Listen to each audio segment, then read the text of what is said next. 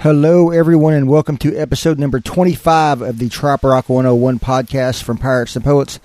I am your host, John Burns. Thank you so much for joining me. This week, my guest is the one and only John Frenzy, singer-songwriter, formerly from New Jersey, now living in Florida. This is one of those interviews where the person I'm talking to and I don't have much of a relationship coming into the conversation. You know, a lot of the folks I've talked to for this podcast have been good friends. A few folks were even people that I consider to be family. Quite a few people that I would consider colleagues, people I work with at different shows and events throughout the year. But there have been a handful of people that I barely know on a personal level. Of course, I know of them and their accomplishments and their music, but I really have no personal relationship with them coming into the interview. And those are always wild cards. Sometimes it's just really hard to find common ground to talk about when you don't have a prior relationship to these interviews. But I'm really happy with the way this interview turned out. Like I was saying, John and I really don't know each other at all. We've worked a couple shows together over the last few years, but we've never sat down and had a drink and talked about life or music or anything else until this conversation. So as I said, I'm really happy with the way it turned out. I think you're going to enjoy it. John has had a really interesting career in music, as you'll find out. He has been performing live basically his entire adult life, even before he was probably technically an adult. Songwriting for a long time, and he had a really interesting route to the trop rock and Parrot Head world. Basically, he sent in a demo to Doyle Grisham, Coral Reefers publishing company, and they liked it and invited him to Nashville, and that's kind of how he got into the entire trop rock Parrot Head world. His other avenue into our community was none other than Alex Leist, who we featured in an episode a few weeks ago. So if you want to know more about Alex, we talk about Alex quite a bit in this conversation, and about Dennis McCoggy, Jimmy Maraventano, this whole little community of trop rockers that came up out of New Jersey and Pennsylvania. Go back and check out my past interviews with Alex Leist and Dennis McCoggy. Got to get Jimmy in for an interview sometime soon. So anyway, we talked about that. We talked about John moving to Florida, the friendships he developed with Jim Morris and James White, meeting in the mines, and lots of different events he's played over the years. Just covered a lot of ground, had a really good time. I really enjoyed talking to John, and hope we get to get together and do it in person sometime soon. So anyway, thank you very much. This is episode number 25. Appreciate all the support. We've really gotten a lot of great feedback in the last month and a half. People are really enjoying Trop Rock 101, and that makes me happy. Looking forward to seeing many of you this summer and beyond as life slowly starts to get back to normal, as more and more people get vaccinated. Life's starting to get back to normal as COVID-19, I don't want to say goes away, but at least we become better protected against it. So looking forward to seeing many of you in person in the coming months. Until then, enjoy Trop Rock 101 and enjoy my conversation with John Frenzy. So I was lucky enough to have two older brothers and a dad who had great record collections. And I grew up with everything from, big band music and Sinatra up to the Beatles and the Stones. And then I started in with all this the 70s singer-songwriter stuff. And that's what I used to listen to. That's what I grew up listening to. And I was lucky enough to have my brother Mike, my oldest brother, who was a very big Jimmy Buffett fan. And he turned me on to Buffett when I was still in high school. He would make me mix cassette tapes. And I would, Buffett mixtapes on cassette. And I'd play them in my 74 Nova, which was my first car. So I got into it really early, man. That's the story there. I just, I was hooked. I'm originally from New Jersey. So especially in the, spring, fall, and winter, there was a lot of Buffett on the tape deck, The escapism was very real for you and people from that part of the world. It hooked me big time. Absolutely hooked me. It started me dreaming about all the places that he sung about, just like everybody else who hears it, And, but at the time, I was already playing. I started very young playing in working bands. Okay. When I was 16 years old, before I had a driver's license, I was playing like 4 nights a week. I was working with guys in their mid-20s playing.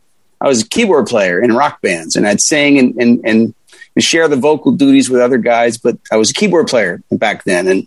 And so we were working all the time. And so, with that combination of like learning about Buffett at the same age that I was working in, started to actually work out with, rock and roll bands and stuff.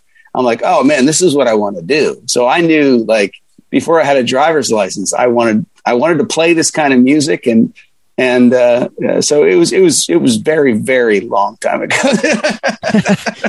So, what do you think appealed to you specifically about Buffett versus, you grew up in New Jersey. I'm a big Springsteen fan. Versus Springsteen, yeah. you played keyboards versus Billy Joel. What made Buffett pop to you versus some of those more mainstream guys? Well, I loved all that stuff that you just talked about. I used to play all that stuff too. But, I think, growing up in New Jersey, the whole lore of Florida and the islands, and especially, Key West. I mean, that, it's cool. And Jimmy Buffett as an artist really fit in with the kind of music that I was listening to. Like, I was into the Eagles and Jackson Browne and Jim Croce and CSN and all that kind of 70s singer-songwriter stuff. And Buffett like fit right in there, and so it was just like another great singer-songwriter for me to obsess on. And I was never a big country music fan, but I always loved country rock, like the Byrds and like Mike Nesmith's International Band or National Band, I'm sorry. And like all that stuff that merged like that 60s rock and some of it psychedelic with country, like Graham Parsons and the Burrito Brothers and all that stuff. Like, I love that stuff. So the fact that there was steel guitar on all these beach songs was just like, man, it checked all the boxes for me. It was very exciting to hear that. So we're going to come back and talk about that steel guitar on the beach songs in a minute. But what point did so you're playing out live from a young age. What point did you start writing? Oh, that's actually this. Did you ever have a real day job or... Yes, I did actually. I had a day job.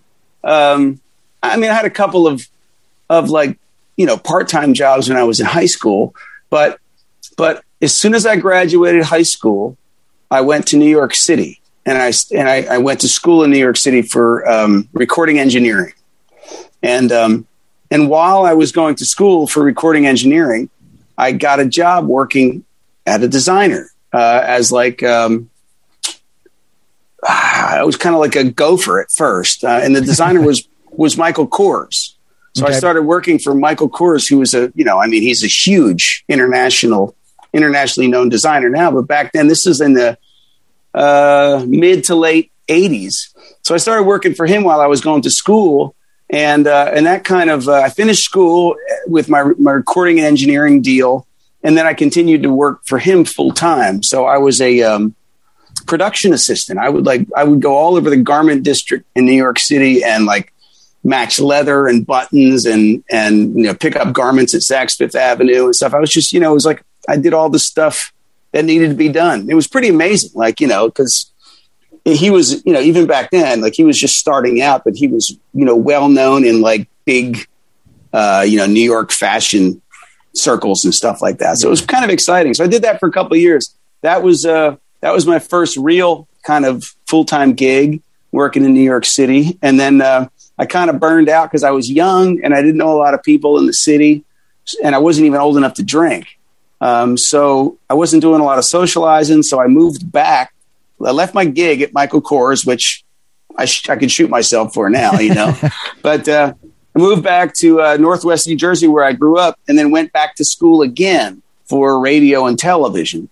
So I did that and I got a degree in radio and television. And when that was done, I went back to New York City and worked in television for 15 years, but it was never a full-time gig. I was always a freelancer. So I would still do the music. I was able, I could kind of handpick the music stuff that I wanted to do, the really good gigs. And then the same thing with the, with the TV stuff. I work in television and corporate video and all kinds of stuff.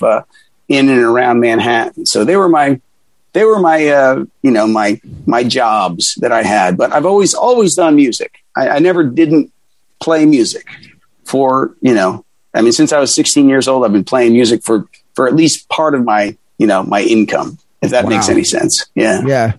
That's a long time. And that's really early to start seriously gigging, I guess. But it always amazes me, the people who really adopt, especially early, that they adopt this work ethic to do music full time. Unlike a guy that I know you were friends with, Jim Morris, who didn't get into it. Sure. He didn't get into it as a profession until pretty late in life. Oh, absolutely. Then you have folks like you that, or James White, that have done it, that did it their entire life. So sure.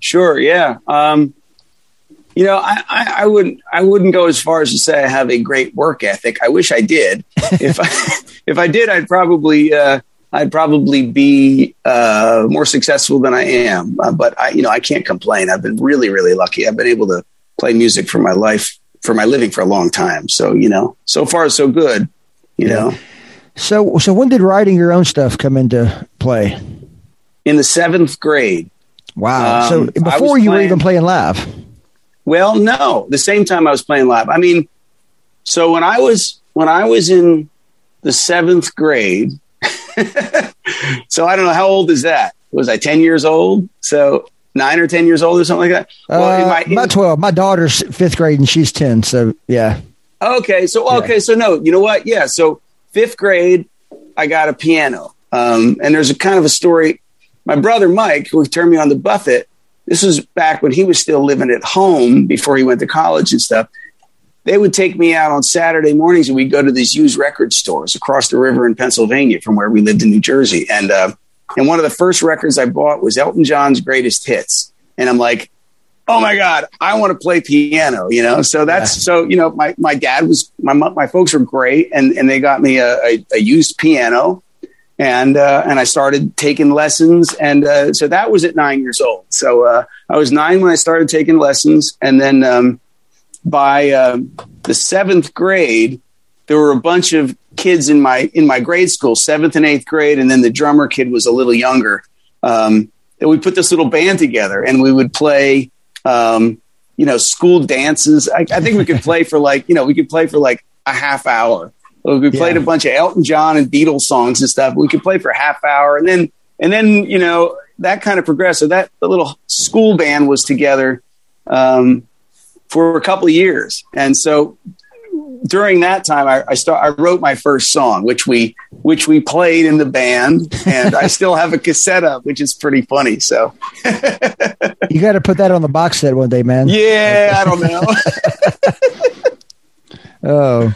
That's pretty cool. So it started really early. And then, I was always kind of noodling around and I wrote stuff, in high school and I don't know, I guess I'm my own worst critic because I never really thought any of it was that good. Like I'd write this stuff and I got demos of all this stuff that I recorded from the 7th grade, because I had a cassette player. First I'd record on the boombox. And then in high school, I was recording on a 4-track cassette player. And it's all, all I ever wanted to do was play music. That's all I've ever wanted to do since I was 9 years old. Yeah. So I've always been really interested in the recording process too. That's why I ended up going to school for recording engineering and stuff like that. So, which has helped me a great deal in making records, in the last 20 years. So, but anyhow, I don't know. Did I answer your question? Not really. Okay, so you answered the question. My question was, when did you get into writing? So we answered that very early. Yeah. When did you start? I guess when did you start taking it serious as far as stuff you felt like you could play out in public? When did you get serious about making your first record? It was much later. Much later. I started writing seriously in 1998, I think it was. And keep in mind, I graduated high school in 1986. So it was more than 10 years later. And and for those 10 years, I played a lot of gigs, thousands of gigs. they were covers, cover gigs and stuff. Yeah. But then I finally started to get kind of semi-serious about writing, or at least the stuff I was writing, I thought it was good enough to put on a CD. So I remember, I think it was in 1998, I put like a little 5-song EP together and pressed it on CDs and sold that at gigs. And then in 2000, I made my first, proper CD, full-length CD, and that's where I met Doyle, and that all started that whole relationship. So yeah. So did your stuff always have that Buffett trop rock slant to it, or did you have more kind of mainstream stuff first?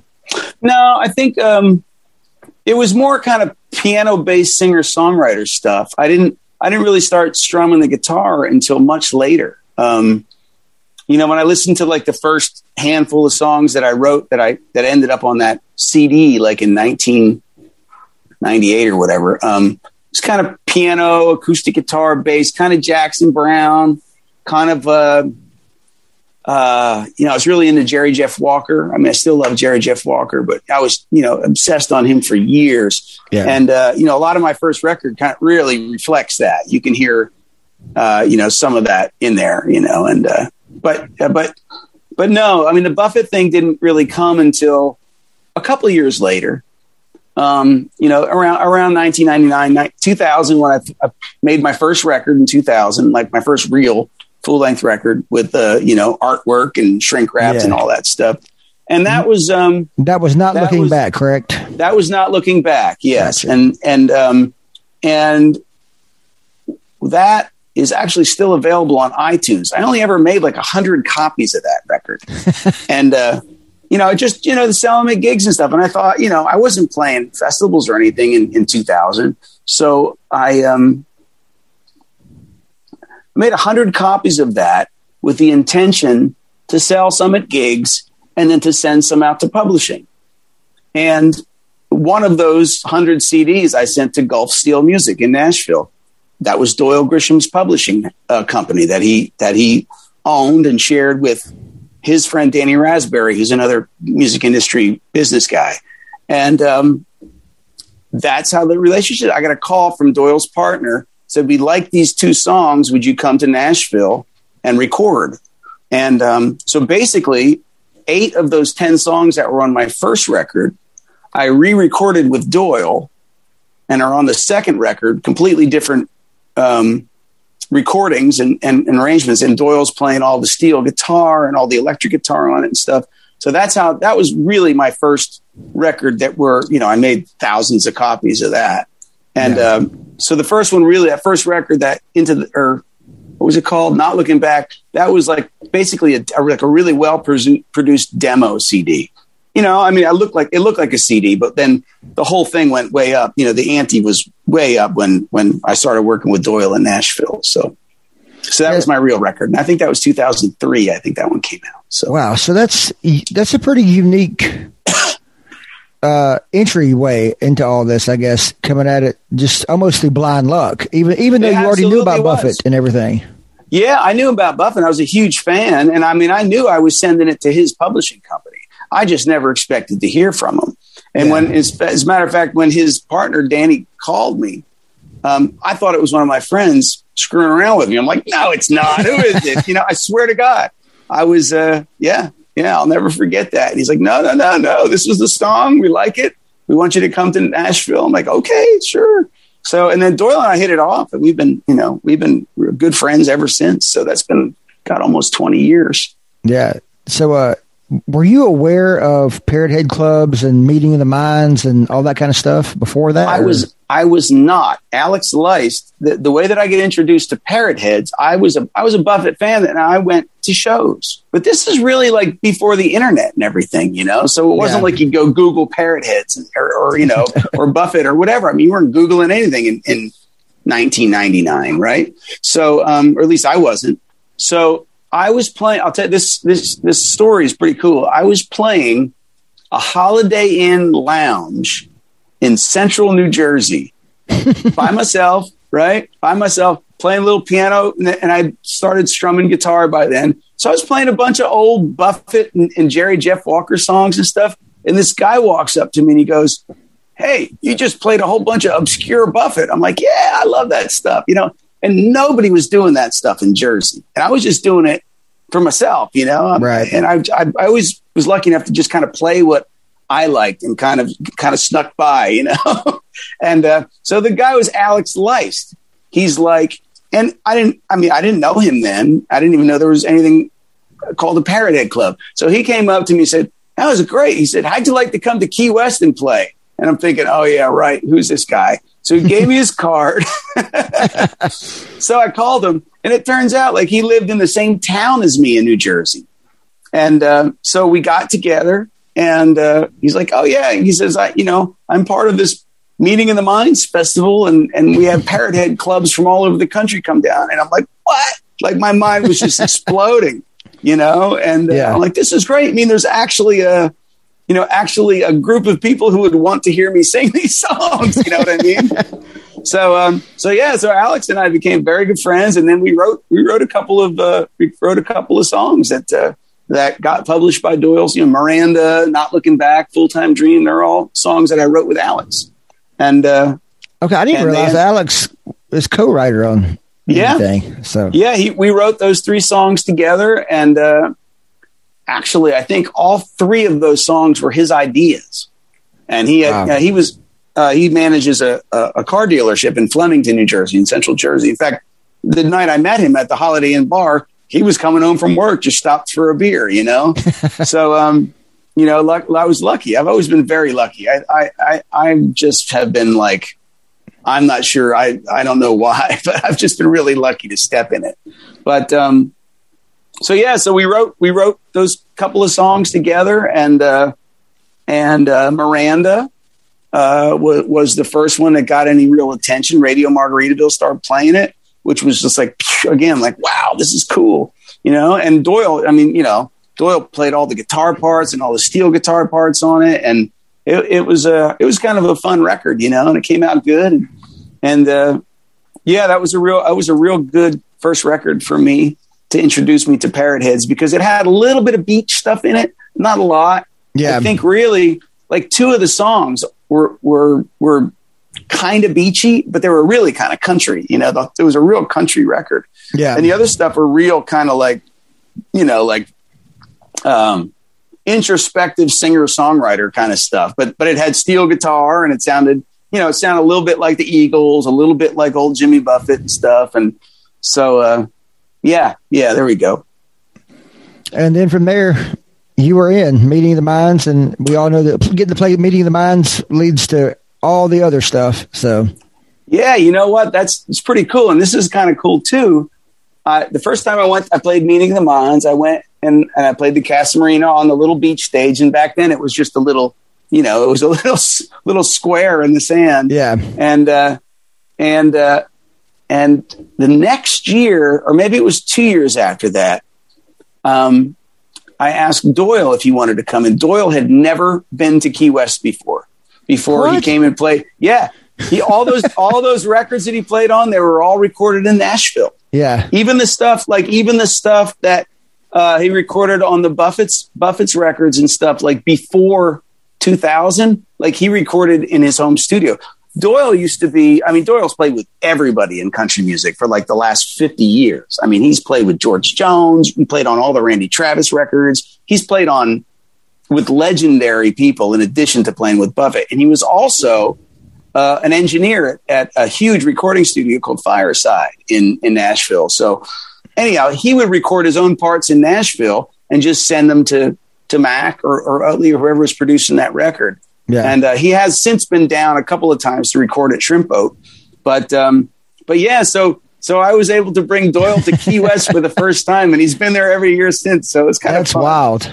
Yeah, we have a good time. I just talked to him this morning, as a matter of fact. So yeah, he's a great guy, man.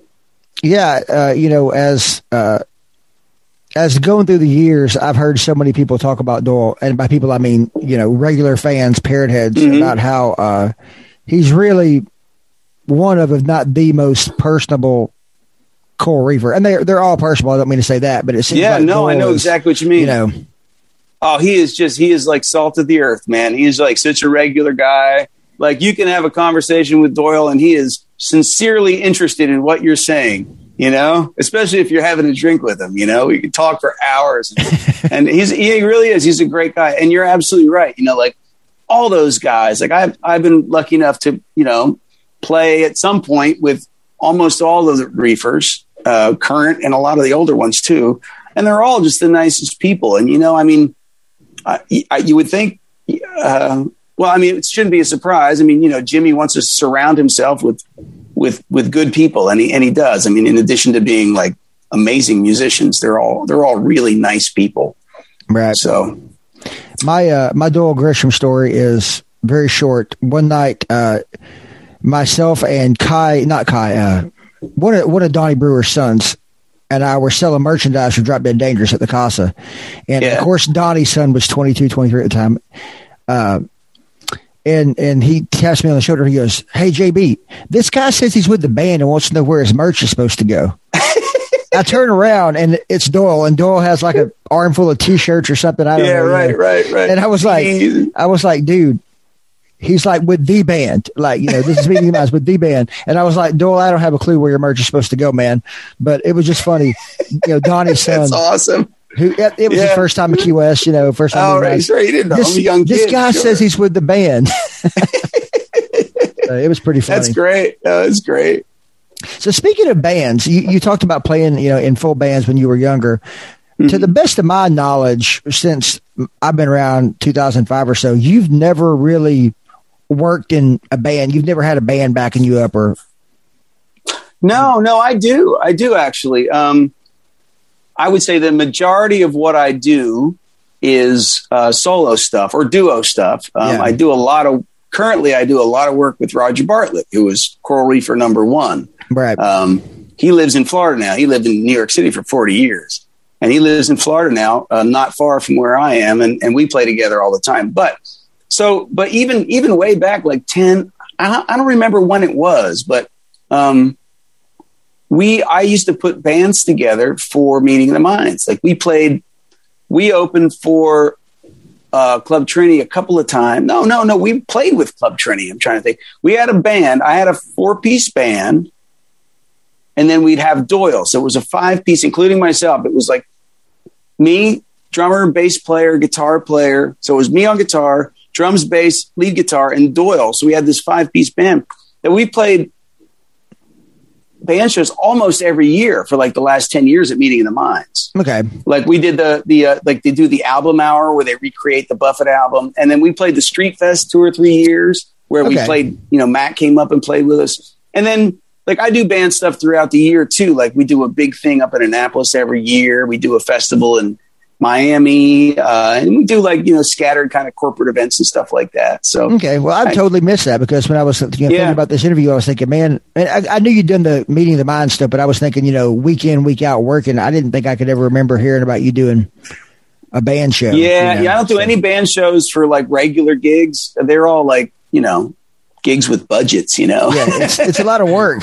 Oh, it is. It's a lot of work. And, you know, the guys in my band are scattered around. I mean, they're scattered around Florida, so it takes a lot to get us together, you know. So, but we have. I've got working with the same drummer and bass player now for a couple of years, and Roger's been part of it since he moved to Florida, which is 3 or 4 years now. So, yeah, it's cool. It's a cool group of guys. I wish we could play together all the time, but it's just you know how it is. Money. Yeah, exactly. Money and, you know, and everybody does other things too, you know? So like my drummer, Willie, or my drummer, the drummer that I'm lucky enough to have work these gigs with us is in Orlando, and he has a studio. He's recording. He plays with like 5 other bands, and he used to play, I think he used to be on the road with Chubby Checker.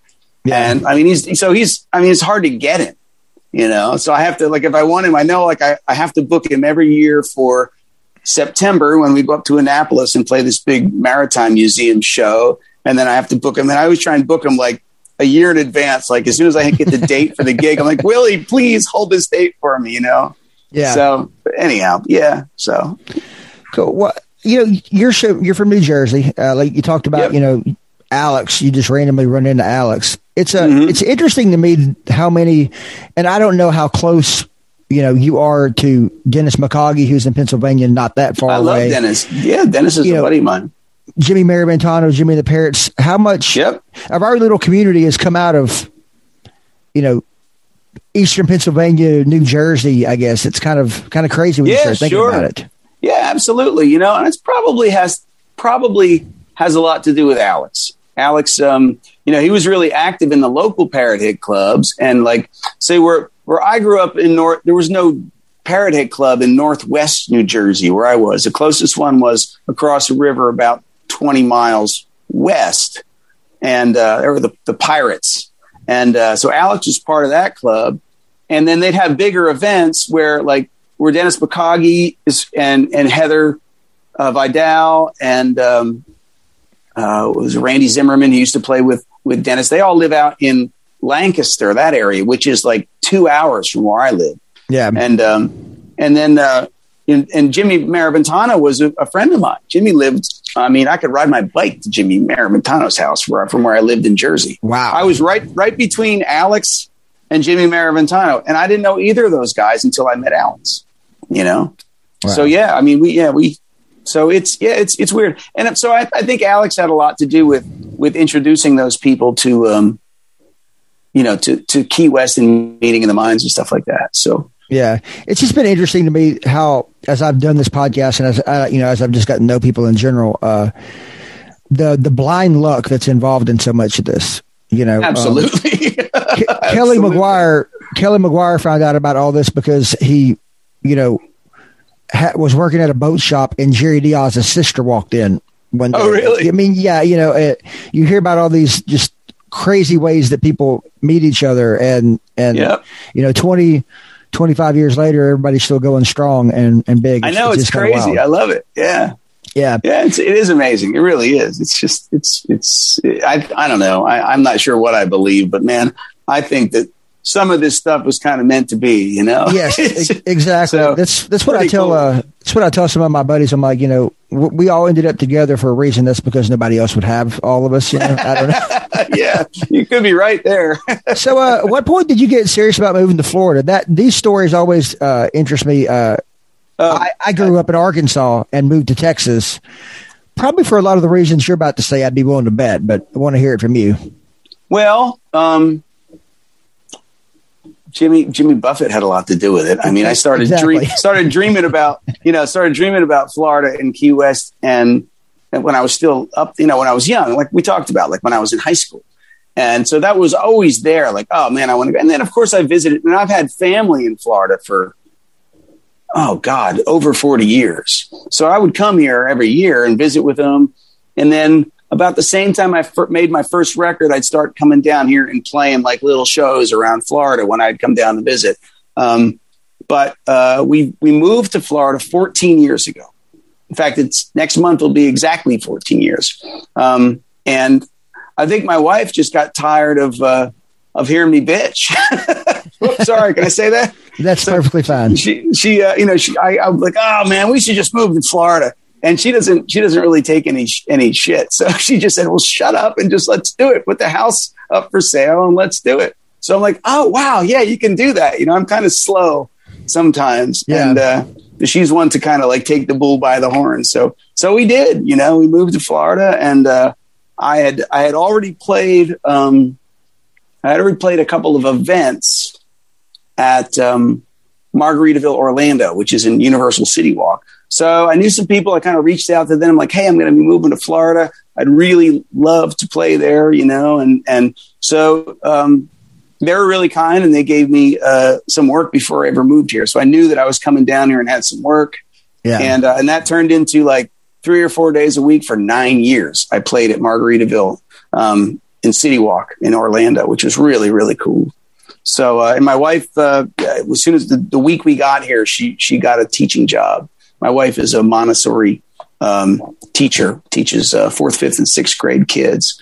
So anyhow, yeah, that's how we got to Florida. Sold the house, came down. It's pretty cool.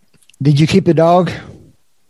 Yes. I got so much grief about that, man. I was just like I don't know what are we gonna do? Like because when we moved here, we moved in with relatives temporarily while we looked for a house and we looked around and stuff. So I'm like, oh my God, I know she's got 2 cats. I can't bring the dog. That's not going to work out. So it actually worked out. I got to keep the dog. In fact, I'll never forget driving I don't know, what's the biggest Ryder truck you can drive? Like a 36 foot? Is that what those big box trucks are? Like probably not even that big. Yeah. Or like 30, I don't know. It was the biggest one I could rent. And it was packed with all our crap. And my wife and my son at the time was 2 years old. And they were already here in Florida. I went back up to get the stuff, So I had the dog on the seat, on the big bench seat, driving the Ryder truck all the way down to Florida from New Jersey. That was that was something special. I'll never forget that.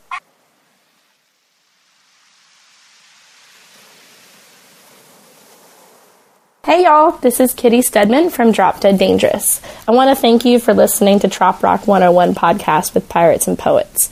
Pirates and Poets is a crucial platform for independent artists and writers, and they have been working tirelessly to make sure that we make it through this difficult time. Please show them your support as well by visiting piratesandpoets.net/store or piratesandpoets.net/donate. Cheers, y'all. So at that point, were you in tight yet with Sonny Jim and Jim Morris and all those folks? Or Yeah, well, with James, with Sonny Jim for sure. I met James through Alex, and we became fast friends. In fact, James said before, when he knew I was moving to Florida, he's like, "Oh yeah, I can hook you up and help you with some gigs and stuff like that." And in fact, I just talked to James today. We just talked to him this morning. But I love the fact that you called him James. Yeah. I mean, that's his name, I mean, it is. Sonny Jim is his stage name. Not a lot of people know that. I mean, Sonny Jim is his stage name, and and he's the nicest. Go ahead. Sorry, go ahead. I was just going to say, when I first met him, I'm like, this guy cannot be this mellow and this nice. I mean, there's got to be something. I'm from Jersey, so I don't believe anything, but I'm like, he is. James is as nice a human being as was ever created. That's like him. It's like, man, I don't know how he does it, but yeah, that's him. But I mean, everybody, he's James. That is the James. truth. So he's a great guy. I call him James, and he was here last month. He played some shows for us in Texas last month, and I tell people, I'm like, everybody called Magic Johnson except Kareem and Larry Bird. They called him Irvin. So if you want to be cool, right. Exactly. You call him James.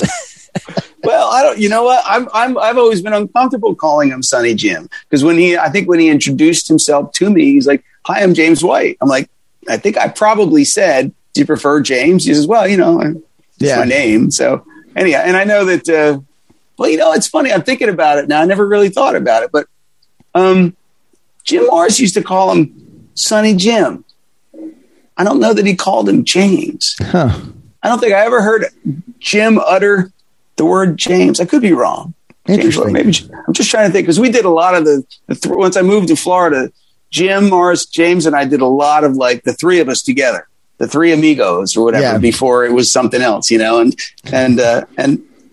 but anyhow, so I'm just going off on a tangent. I'm sorry. Oh, it's fine. I mean, I was going to ask you, I've heard these stories about the week in Key West when you and James and Jim Morris went down there and played Margaritaville and stayed in the band room. So yeah. Oh, that was crazy fun. We had so much fun, and our intention, we had big ideas and big plans. We were going to write all week. Right. So we didn't, we drank and ate and played all week, and on the way home, Jim's driving his Suburban and James is in the front seat, and I'm sitting in the back seat with a 12-pack or whatever we had, strumming one of those little Martin backpackers. And I'm like, didn't we tell our wives we were going to write while we're down here? And Jim's like, oh yeah, we better write a song. So we wrote a song on the way. We wrote the Ballad of Coconut Pete on the drive back from Key West to let's see, Punta Gorda, where Jim lived at the time. So yeah. Anyhow. Wow. Yeah. So it was fun. What are some of your favorite events? I mean, I know that a lot of folks, you get to travel a lot before COVID. Hopefully that's coming back soon. I hope so. What are some events and places and tours that really stick out when you think about the last 20 years? Well, I mean, number one, Meeting of the Minds. Meeting of the Minds has been everything to me. I mean, the people that I've met, I've just made so many contacts, and people's generosity down there is just unbelievable. I mean, hey, would you consider coming to play? I'm like, yeah, man, I'll play for 20 people at a house concert. I'm happy to play. And so Meeting of the Minds for sure. There's an event that I have been doing and helping kind of put together for the last, it's got to be, it's got at least 15 years up in Annapolis, Maryland. It's called the Annapolis Maritime Museum Beach Bash. And we do it every September. This year it's going to be September 19th. And we've had, that's one of the gigs where it's my full band. And then we'll bring Doyle, and we've had Mike Utley joined us a number of years. Pete Mayer, Brendan Mayer, Scott Kirby have joined us for the last couple of years. Keith Sykes has come up and done it with us a couple of times. Roger Bartlett's always part of my band. We go up there. So that's a great event. That's a really, really great event. And in Annapolis every year, that's a one day, all day. And it's a wonderful, wonderful event. One of the other ones I really, really love is one in Bethlehem, Pennsylvania. It's called Music Fest. MUSIK Fest, FEST, Music Fest. It's the largest free festival in the country, I think. It goes 11 days, and they have all kinds of stages all over the town. It's so well run, and they have people like they got like little guys like me, and then like CSN or Willie Nelson. Like last year, I was scheduled to play last year in 2020, and I was playing a medium stage, like in the middle of the afternoon. And then that night on the big stage across the field, like Willie Nelson was going to play. Wow. And that was all canceled. But so that's a great event. And my fingers are crossed for that. I think it's going to happen this year. So I'll get to play that again in August up in Pennsylvania. So that's an amazing event. Man, so many of them, man. I remember playing out at the Parrot Head events in California. And, the one we did in New Orleans, in Nevada at Las Vegas every year that we used to do at the Hooters Casino. That was great fun. And then one of my favorites has always been Six String Music, man. That was such a great event. I mean, it was a real songwriters event, I mean, that's where I met Keith Sykes sitting at the bar. I'm like, hey, I'm a huge fan. Anyhow, it was cool. I love, and there's so many of them. I mean, that's the amazing thing about the Parrot Head clubs and like the offshoots and all that. I mean, they're like so well organized, and they put on really, really great events, and, we've done a couple small ones here not last summer, but the summer before. I put on an event down here with my buddy Aaron Schurz called Summer Sun Song Fest. And it was a 3-day event we did over in St. Pete Beach. Actually, it was in Treasure Island, which is a little part of St. Pete Beach, at a hotel on the beach. And that was really cool. And we were going to do it again last year, but we couldn't. And then this year it's too late. We don't really know. So I don't think we may do something smaller in St. Pete.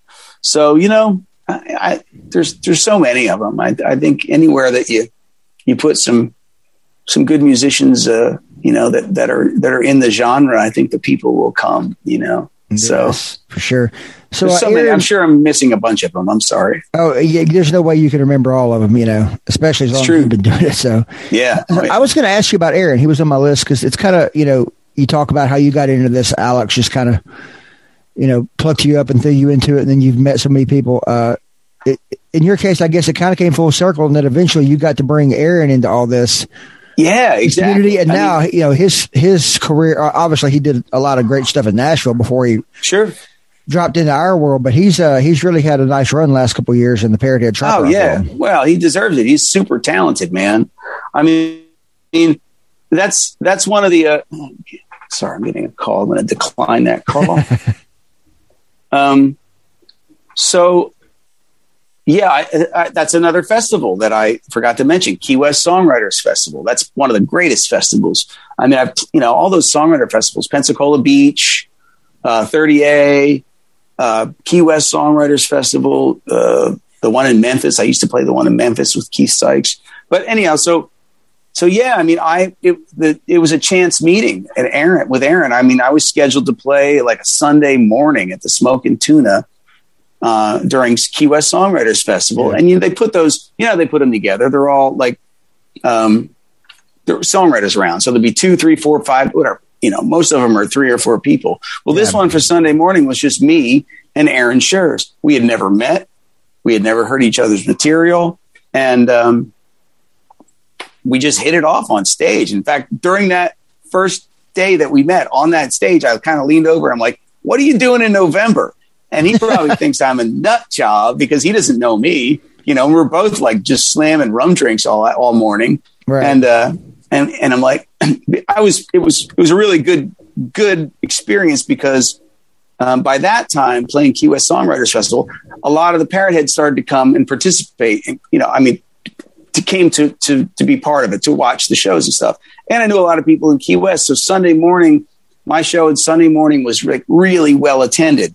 And so I kind of like, you see all these people? He says, they're all Parrot Heads. They'll be here in November with like another couple thousand of them. And his eyes got big, So he's like, I guess, he didn't know what to think of it. But, we kept in touch and talked about it over the next couple of months. And I'm like, you got to come down, man.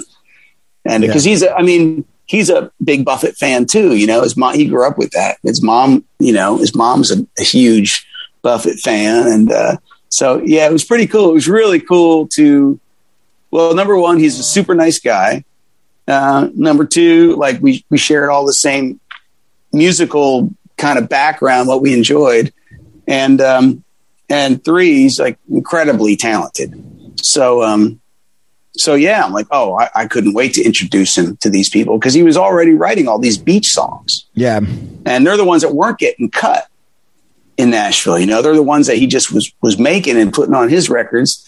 And not that he wasn't hoping for a Kenny Chesney cut, but it didn't happen, Yeah. So his other songs, his country tunes were getting cut, but his beach songs weren't. I'm like, these Parrot Heads will absolutely love your tunes. I knew it. And so I'm glad he's part of it. I'm glad he's successful. He deserves it, man. He's a hard-working kid. Yeah. And, I guess he's not a kid anymore, but he's younger than I am. But he's really hardworking. He's a really good person. And, and I'm really happy for him. It's the same thing goes with, like, Corcoran. Like, I wrote a couple of albums worth of material with Tom Corcoran, and I met him in Key West at Meeting of the Minds, I don't know, 15, 20 years ago, whenever I met him. And we just kind of... an incredibly interesting person. Oh my gosh. He's just stories. He has the most incredible memory in a person that I've ever met. It's unbelievable. Like, he can remember stuff from like the 60s when he was a naval officer, and going into port and getting his first Jimi Hendrix album and stuff. I'm like, unbelievable stuff. Like, his mind is incredible.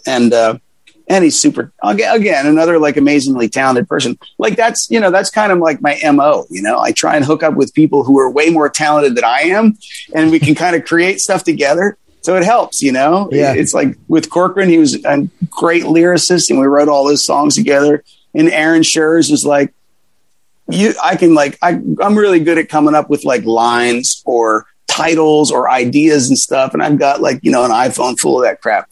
But Aaron and I could get on a Facebook or what do you call it, a FaceTime or a Zoom call or something, and we can write a song in 2 hours. I mean, it's easy because he's a professional and he's so talented at that, So I've just been really lucky to be able to work with people like that. It's crazy. Yeah, it's been a really interesting, just in the last 3 years now, the Nashville heavy hitters that have kind of stepped into this world. Paul Overstreet showed up in Key West a few years ago. Oh, yeah. And that was insane, when he showed up. But I remember talking to Paul. I'm sorry, go ahead. I understand that Billy Dean is about to put out a, quote, trop rock album and is looking to come into Key West this fall. He was wanted to come last year. And so, I mean, I met Paul Overstreet on the beach in Grand Cayman like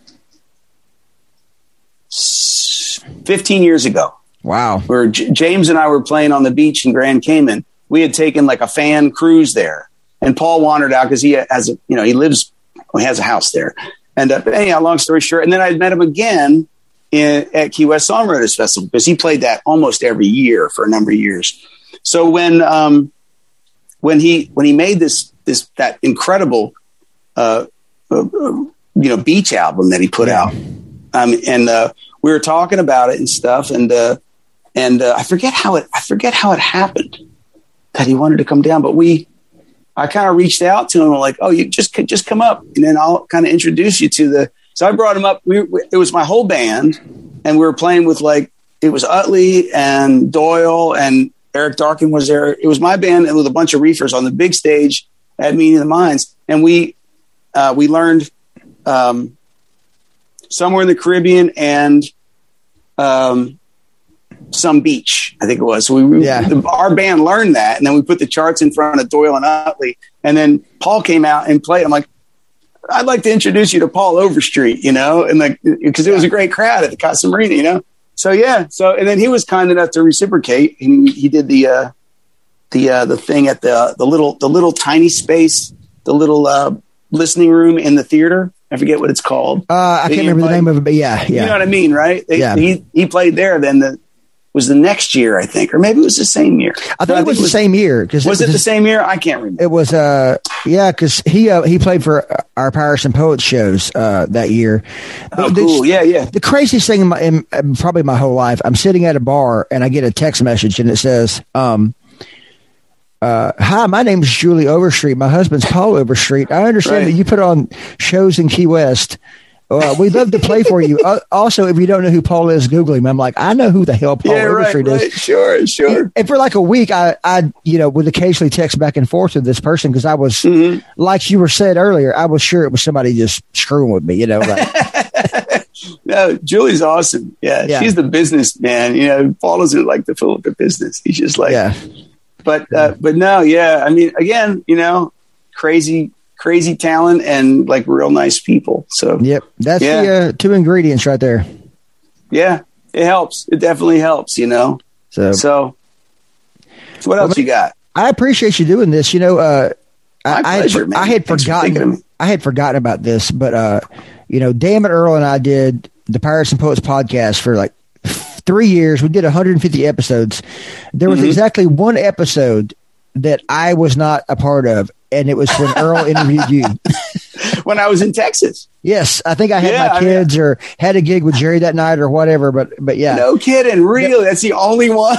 That was the only one I ever did where I was not involved. I probably did 30 or 40 of them without Earl, but that was the only one he ever did without me. So really? Oh, wow. That's wild. Yeah, I remember that. I was down...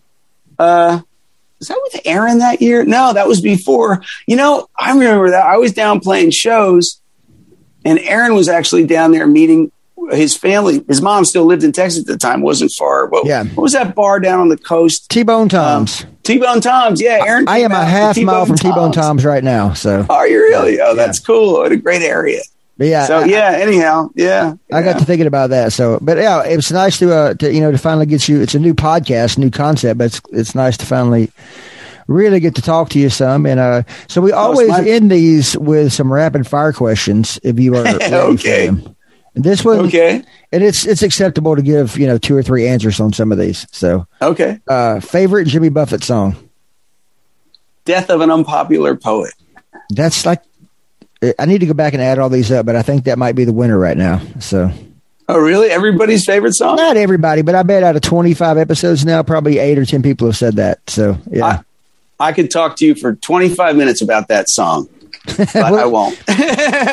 We could talk about it for a minute or two. I don't care. So, well, I mean, it's a great song. It's written about the poet Kenneth Patchen, I think it is, but. All that stuff that sounds like strings and stuff on that, that's Doyle multi-tracking all kinds of steel guitar and a Moog synthesizer. That's what all that stuff is behind Jimmy and the guitar. Yeah. So it's, it sounds like strings and all this stuff. That's one of the, I love talking like studio stuff with Doyle because he gives me all the, this is how we did it back then and stuff. So, but it's a great song. I mean, I have so many favorite Buffett songs, but that's the one that comes to mind. Oops, sorry. The phone went over. Sorry about that. I dropped my phone. Yeah, that's definitely. I love that song. That's probably one of my favorites. Didn't Doyle pull the synthesizer trick for Come Monday as well? I don't know that there's any synth on Come Monday. I think that's real strings, actually. Okay. But that's Doyle's steel, obviously. That's him doing the steel guitar solo. Okay. I think that's real strings on that, where they recorded the string section after it, I think. Okay. We're going to have to investigate that then. Yeah. I've heard it the other way, so we'll find out. All right. What is your favorite cocktail? Rum and pineapple juice. I don't know if it has a name. I mean, it sounds like you should just probably write a song about it. Yeah, probably. I got a couple songs with rum in them, but yeah, I mean, I drink a lot of red wine. I like rum. Mount Gay, the darker Mount Gay, Eclipse. I like that. And I love beer too, but I would say if it was a cocktail, it would be a rum drink, probably like a real simple rum and pineapple juice with a wedge of lime in there. All right. So your favorite trop rock song by an independent songwriter. So like Jimmy, all them are not eligible here. Right. Sure. My favorite song. Oh gosh. Here's where you're going to have to edit. I got a couple. First one that comes to mind is James White, Sonny Jim's Sky, Sand, Water, Moon. I love that song. Then Jim Morris has a song called Writer Guy. Yes. Nancy. I love that song. I play that song now. And God, there's Kelly McGuire had a song. Oh my God, what was it called? It was just a great country song. I can't remember what it was called. He always wanted me to sing it. And I thought it was such a great tune. No, I'm not going to try to guess because he's got way too many to try to guess. I know, really. Gosh, I feel like I'm not. You can't go wrong with James and Jim. So yeah, James and Jim for sure. You know, and there's songs that I kind of really lived with for years because we would do so many shows together that I would sing harmony or play piano or whatever. I mean, we played together so much that I really love those songs. I think not necessarily a song, but I mean some of my favorite artists. Gosh, I don't know. I guess I'm going on a tangent. All right. So this will be a simple question. Kenny Chesney or Bob Marley? Bob Marley. It's a landslide on that one. Yeah, I love Kenny Chesney too. I really do, especially his beachy stuff. Yeah. I tell people all the time that the Kenny Chesney Be As You Are album, like 2004, I've referred to that as the Beach album. Like people who know me well know when I say the Beach album, that is probably the best Jimmy Buffett album ever made, even though it's not a Jimmy Buffett album. Well, that's what he wants to do. So you know what? Yeah. It's good for him, you know? All right. You're a Florida resident now, so what's your favorite beach to hang out at and visit? Oh, St. Pete Beach, without question. And actually, I have a specific part of that beach. St. Pete Beach is on the Gulf Coast. It's broken up into little sections, you know. Treasure Island is beautiful. But if you follow St. Pete Beach on a map all the way down to the very tip where the road ends, it's called Pass-a-Grille. PASS-A-GRILLE, Pass-a-Grille. And it's just beautiful down there. I play down there a couple times a month and right on the beach. And it's just so chill and relaxing. I love it. I love the Gulf Coast. I just love the Gulf Coast. I mean, better than like Caribbean islands that I've been to without question. I'm a Gulf Coast guy. I work on Galveston Island. Our water's not nearly as pretty as y'all's over there, but I agree with the basic sentiment. So, oh yeah, for sure. So, what is a book that you think everyone should check out and read? Mile Marker Zero by Bill McKean. Okay, unbelievable. If you are a Jimmy Buffett fan, a fan of Key West, it's Key West in the 70s. It's unbelievable. William McKean, Mile Marker Zero. All right. I'm going to put that on my list to check out because you answered that Like, oh hey, yeah, you were without on question. it. So,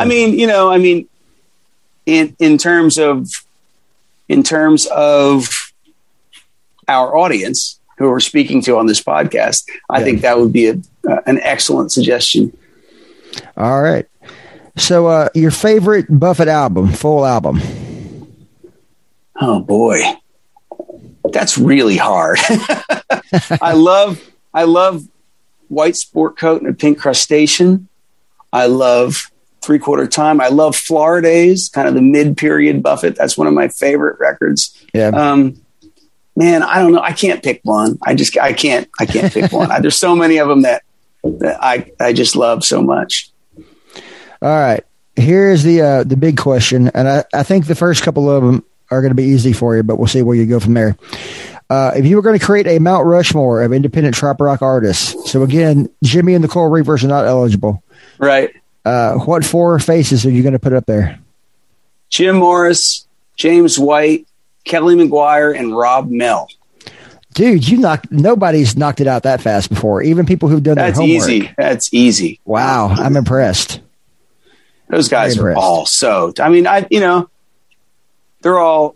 I mean, if you're going to be on Mount Rushmore, you should be a prolific artist, and those guys are all prolific artists. They don't write any crap. I mean, they're all great writers. Definitely. And the final question, you're going to add one more person to that Mount Rushmore. This is a non-musician member of the community. Who's that going to be? Oh, my gosh. A member of the Parrot Head community, obviously, right? Yeah, Parrot Head, trop rock community, event person, radio people, somebody who contributes without being a musician. And the criteria would be what they mean to me personally. Yes, this is your personal Mount Rushmore. So Steve Huntington from Radio Margaritaville. Without question. You're the 4th or 5th person to mention him. So yeah, he's tremendous, great friend, but also just, the work that he's done and the knowledge. he has so much knowledge about. I gravitate towards people who are smarter than I am. Yeah. Who know more stuff than I am. I love to listen to stories. Like, Steve can tell stories. Tom Corcoran can tell stories. Keith Sykes can tell stories. Roger Bartlett, Doyle Grisham. I love these guys, man. It's just like, I'm just like a kid in a candy shop when I get to hang out with these guys. And Steve is definitely he's the man. I love Steve. He's on my hit list to try to get on this podcast. So I may have to enlist your help at some point to make that happen. Oh, I'm sure he would. Well, John Frenzy, man, I really appreciate you doing this. I've enjoyed it. Hope you had a good time. Oh, John, I had a great time. Thank you so much. I really appreciate you having me, man. All right. Thanks, man. All right. Take care.